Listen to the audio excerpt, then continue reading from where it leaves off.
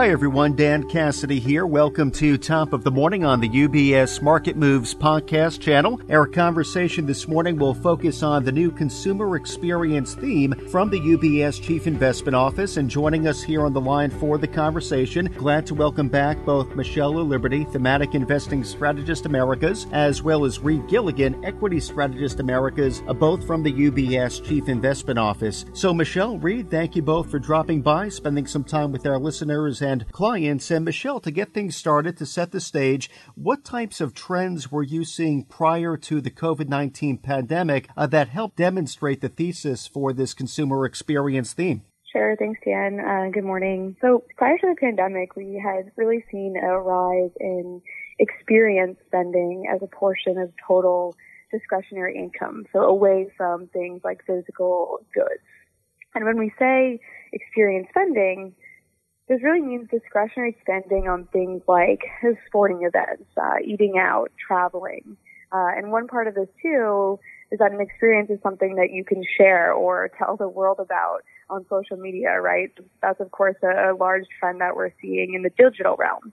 And more generally, a trend that we've been seeing for many years was the consumer becoming more and more of a digital native. We're becoming more accustomed to digital convenience, everything from ordering on our phone to paying with our phones. And this is true for experiences, too. Of course, this all changed pretty dramatically when things like travel were shut down. But we do expect these types of activities to return as consumers get back out there again, which we're already seeing in many regions. So, Michelle, as a follow-up, these trends that you shared with us, how were they impacted or even perhaps accelerated as a result of the pandemic? Sure. So, some of the things that I mentioned that we would consider an experience, things like dining and travel, et cetera, that is part of this theme, but it does extend beyond just travel, right? It's really, that's really just one example of an experience. So there's also focus on new forms of digital entertainment like video gaming, esports, AR, VR. I'm sure Reed will, dive into some of these topics in just a few minutes here. But we did see an acceleration of digital trends. And on, the other hand, we saw an abrupt halt of the travel and in-person experiences. But the good news there is we are seeing a revival. We look at some of the data like reservations, for example, dining out numbers are right around pre-COVID levels again. We're seeing a pickup in travel as well. So I think one thing that we're all trying to weigh is just how sticky some of the digital acceleration will be. And these are trends that we believe are well entrenched, but companies are now facing much tougher growth comparisons relative to that pandemic acceleration. So I'll pause there and I'll turn it back to you and Reed. Thank you, Michelle. So Reed, to welcome you into the conversation, this more digitally native world, what are some industries that benefit? Thanks, Dan. So as Michelle alluded to, video gaming, I think, is one of the major beneficiaries of this new digitally native world. And especially over the past few years, we believe video gaming officially broke into the mainstream. Now we're seeing engagement normalize, these intense levels of engagement seen during the pandemic when we spent most of our time inside was simply unsustainable. But if we look at the number of gamers, the time spent gaming, interest in esports, all of these metrics are significantly higher than pre-pandemic levels, which is a really good sign on the strength of the industry over the long term. Now, something else we saw within gaming during the pandemic was the use of games to stay social and connected. And Michelle talked about it. It's all about sharing experiences in this kind of holistic consumer experience in the LTI or the report that we published. And this is a perfect example. We expect gaming to continue to play a major part in the consumer experience. Now, in tandem with this, we're seeing a shift in strategy where games are becoming platforms. On a simple level, subscription services, digital downloads, this really increases the monetization opportunity for video gaming. But on a larger scale, we're seeing an evolution beyond just traditional video games that kids may have played as a hobby. We're seeing these virtual concerts within video gaming attracting millions of consumers. Now, looking down the road, this signal makes the metaverse seem more realistic. After spending the majority of the day online, seeing interest in spending time in virtual worlds rise, this kind of sci-fi metaverse concept is now raging through the zeitgeist, and we dive into it in our report. And what we view the metaverse as is a deeply immersive experience of 3D worlds that will connect people, spaces, and assets, all enabled by AR and VR, or augmented reality and virtual reality technology. So the opportunities in the future metaverse are already attracting interest and investments from consumer brands to create virtual goods, entertainment companies to create virtual experiences, and even the building for virtual real estate. There's a lot of excitement around this concept, but we do stress in the report that the metaverse is still a long way away. There does remain a high degree of uncertainty about who the really winners will be, but it's certainly an exciting concept we'll follow because of its impact on the consumer experience. Well, Reed, the metaverse sounds quite fascinating, especially the whole concept of virtual real estate. So looking forward to having some follow-up conversations on that. Though, as a follow-up, Reed, to your comments just there, are there any opportunities you can highlight for us that perhaps fall in line with the shifting consumer experience? Yeah, Dan. So a major opportunity that we call out is in the advertising space. And specifically, there are a lot of increasing opportunities in the digital advertising realm. So with more people spending more time online through e-commerce, as Michelle mentioned previously, but also through social media, video, and audio streaming, this opens the opportunity for advertisers to reach consumers.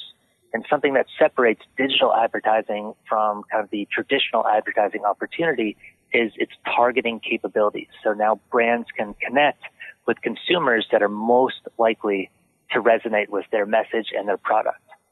So if we just look at social media, we referenced community building as a focus of consumers. This is something that's done more and more through social media. If we look at share of users' media consumption, social media continues to increase as a percentage of that, especially for the younger generation. So whether it be keeping in touch with your friends, entertainment, keeping up with the news, the higher social media engagement really provides a key channel for brands to communicate with consumers. We're seeing a super similar trend on the video and audio streaming side. So people are spending more time streaming content. I don't know about you. I'm certainly engrossed with all the shows launching on streaming services. I'm listening to podcasts more than ever. This even includes esports in gaming on the streaming side. So this increased adoption of video and audio streaming really does augment the advertising opportunity. Well, definitely, Reed. I have a fairly long commute, and I typically stream video or a podcast or two during my train travels. But thank you, Reed, for the commentary there. Michelle, as we begin to close out, I know the publication also mentions food delivery as another industry that is seeing growth from shifting consumer preferences. And I know on Top of the Morning here, Michelle, we've spoken about this topic a few times prior. So do you have any updates for us here, or can you tell us more about this particular opportunity? Sure, it's a good question, and it really goes back to what I said earlier about being digital natives, and that means that we're used to convenience. Ordering food straight to your door on an app is certainly one part of that. So food delivery is an area where we do expect high growth annually, not just restaurant delivery, but grocery delivery as well. But in terms of an update, just a couple things to note in the near term regarding food delivery. The first being challenging comparisons from 2020, and the second being regulatory risk.